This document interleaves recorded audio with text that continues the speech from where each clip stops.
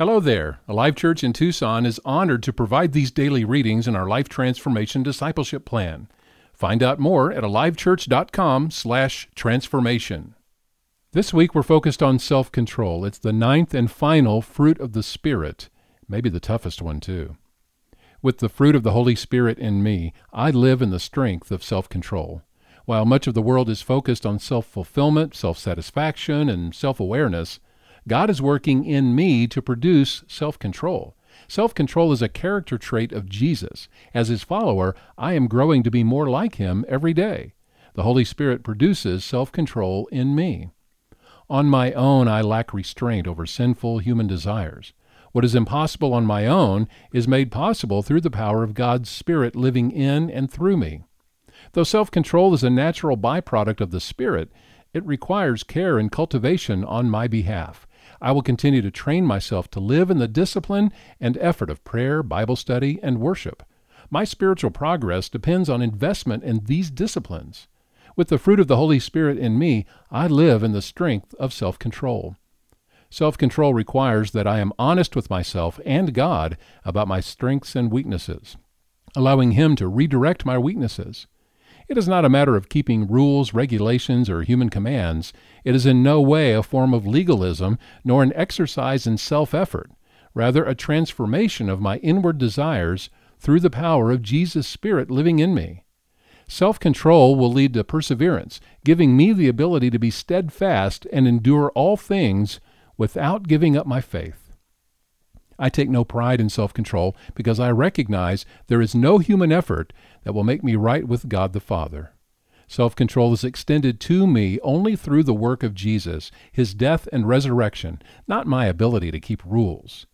My choice to follow Him means I am choosing to put to death anything that draws me away from Him. I can only do this through the power the Holy Spirit gives me to live in self-control.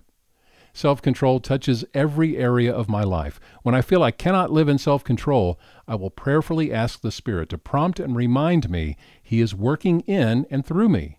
He is filling me with the spirit of self-control, empowering me to focus my desires and passions on Jesus and His purpose for my life. He reminds me I can do all things through Christ who gives me strength. With the fruit of the Holy Spirit in me, I live in the strength of self-control. Now let's dive into day one of self-control. Live in self-control. Galatians 5:19 through 26. When you follow the desires of your sinful nature, the results are very clear. Sexual immorality, impurity, lustful pleasures, idolatry, sorcery, hostility, quarreling, jealousy, outbursts of anger, selfish ambition, dissension, division, envy, drunkenness, wild parties, and other sins like these. Let me tell you again, as I have before, that anyone living that sort of life will not inherit the kingdom of God. But the Holy Spirit produces this kind of fruit in our lives. Here we go. Love, joy, peace, patience, kindness, goodness, faithfulness, gentleness, and self-control. There is no law against these things.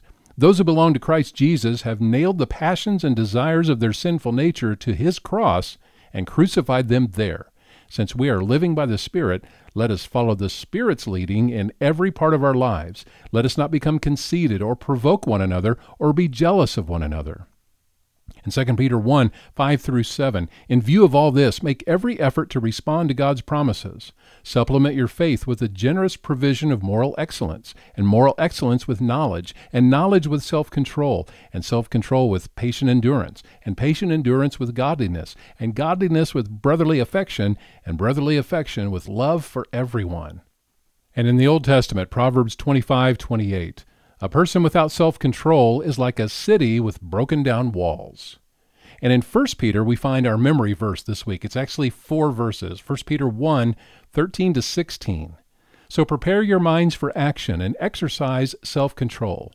Put all your hope in the gracious salvation that will come to you when Jesus Christ is revealed to the world.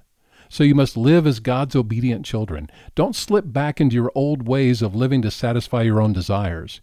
You didn't know any better then, but now you must be holy in everything you do, just as God who chose you is holy.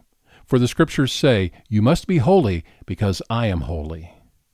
We're honored to be able to provide these daily readings for you. It's a key ministry from Alive Church in Tucson. Find out more about Alive Church at alivechurch.com. Have a great day.